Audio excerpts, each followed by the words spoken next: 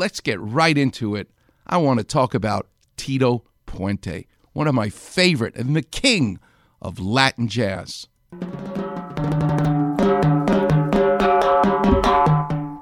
These are timbales. This is the instrument that I play.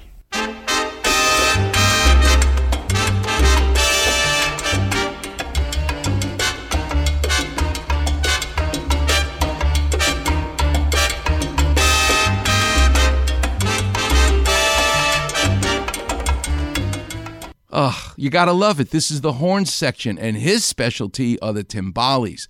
He's a drummer, the percussion. My parents came from Puerto Rico. They lived in Brooklyn. Most of the Puerto Ricans that came at that time in the 20s, and all that, they came by Brooklyn. It took them 5 days to get here on the boat. And but eventually, anyway, they extended themselves all over New York.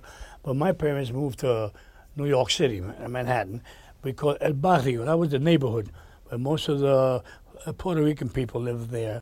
And he was born Ernesto Antonio Puente Jr., but his mom called him Tito. That love.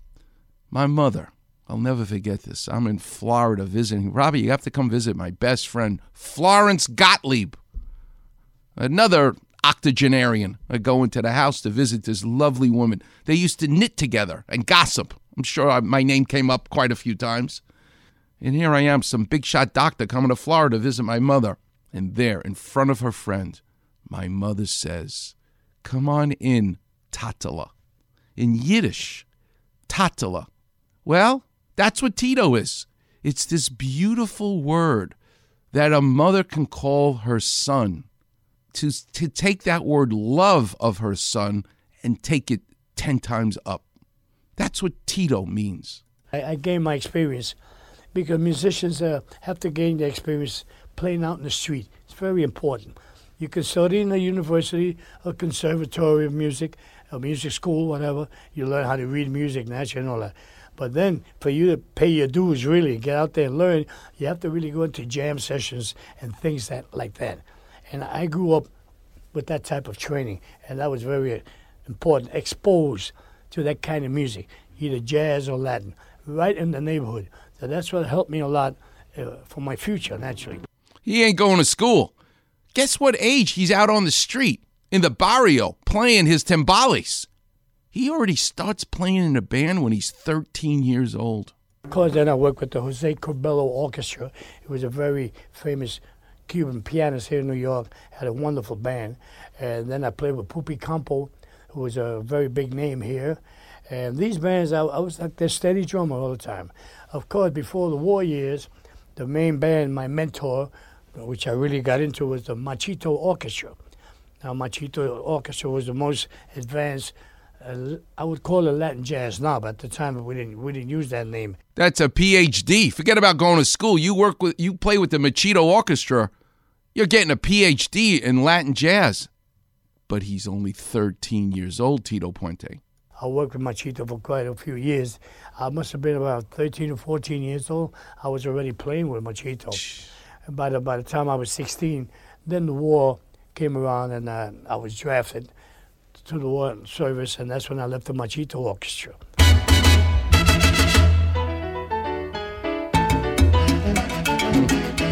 If that music don't make you move in your car right now, forget about it.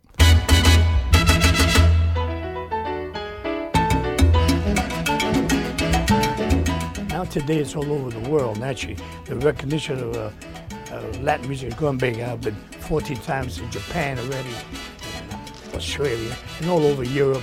So our music is really getting exposure today because people love it. We have no bilingual problems anymore. People love our rhythms, and that's what they dance to. The percussion, the rhythm. They don't dance to a flute player or violin player. They dance to the conga drum, the bongo drum, the cowbell, the timbales, That's what people really dance to. So that's why the music is becoming very, very, very popular and exciting. But there's something about being named Tito.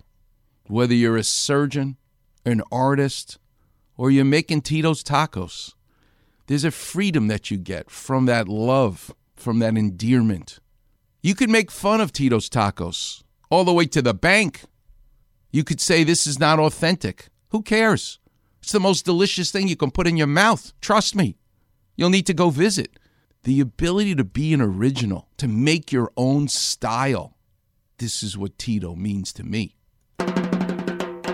All this kind of beginning, I was involved there too. So I was learning at the same time there about my instruments, how to play it. And I was more or less a role model to the other young guys that were coming up along, see? And my role model was Nacho Montesino, the man with the Happy Boys, because he was a typical player. He taught me a lot of the Cuban way of playing a danzón, real typical rhythms. And through that experience and playing out in the streets and studying, that's how I developed my own style of playing timbales, which then throughout the years later I developed more and more, and I did percussion albums, and the young people were really into percussion, and that's where I am today. He's an original. Tito Puente is an original, developed his own style, just like Lynn Davidson developed their own style with Tito's Tacos, and you'll hear about Tito Fuentes, the second baseman. There's a liberation you get from all that joy. Well, the life-changing moment for Tito Puente, he was doing well enough as a Latin jazz guy, but it occurred when Carlos Santana in 1970 decides that he's going to take that Tito Puente song, Oye Como Va, and make it a rock legend song.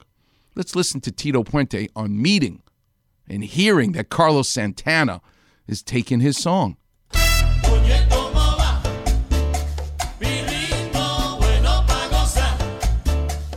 Of course, Santana was a very important part of my life, too, because he recorded one of my tunes, and he gave me credit as a composer, too, which is Oye Como Va. And it's an internationally known tune all over the world in different languages and all that. Everybody's played that tune. And if you don't play that tune in your repertoire, that means you're not into nothing. But he was pissed. How dare you take my song?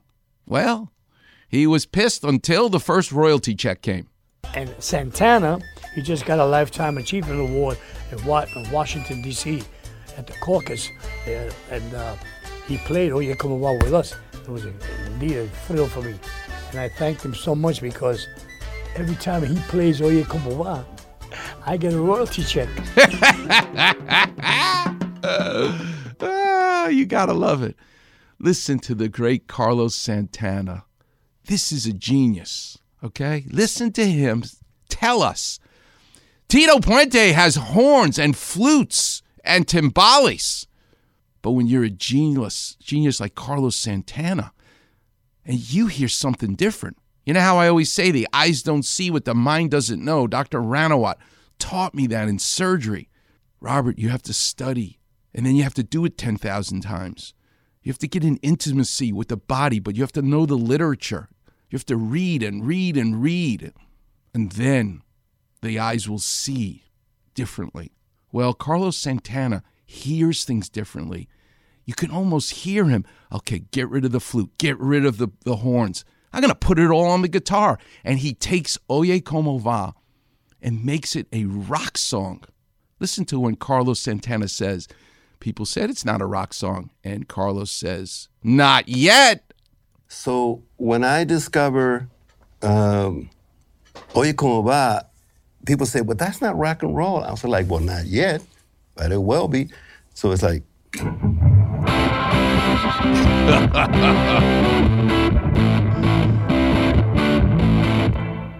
Coming up next, I'm going to explain what Carlos Santana did to Tito Puente and that song of his, Oye Como Va.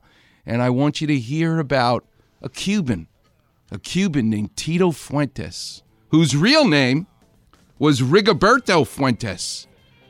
That freedom, that endearment, that love, that family, that's all wrapped up into that word Tito. That's what we're going to talk about today.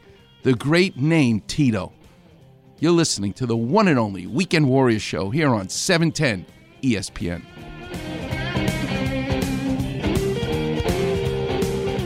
Holy emoji, Clapman. Weekend Warriors on Facebook. Holy slip disc. That's right, Robin. Hear listeners talk about their aches and pains. Holy hamstrings. along with Doc's Clapper Vision Breathe deeply. and advice to callers. On your toes, Robin. So like, follow, and enjoy A wise decision. the We Can Wear Facebook page. Frankly, I can think of nothing more stimulating.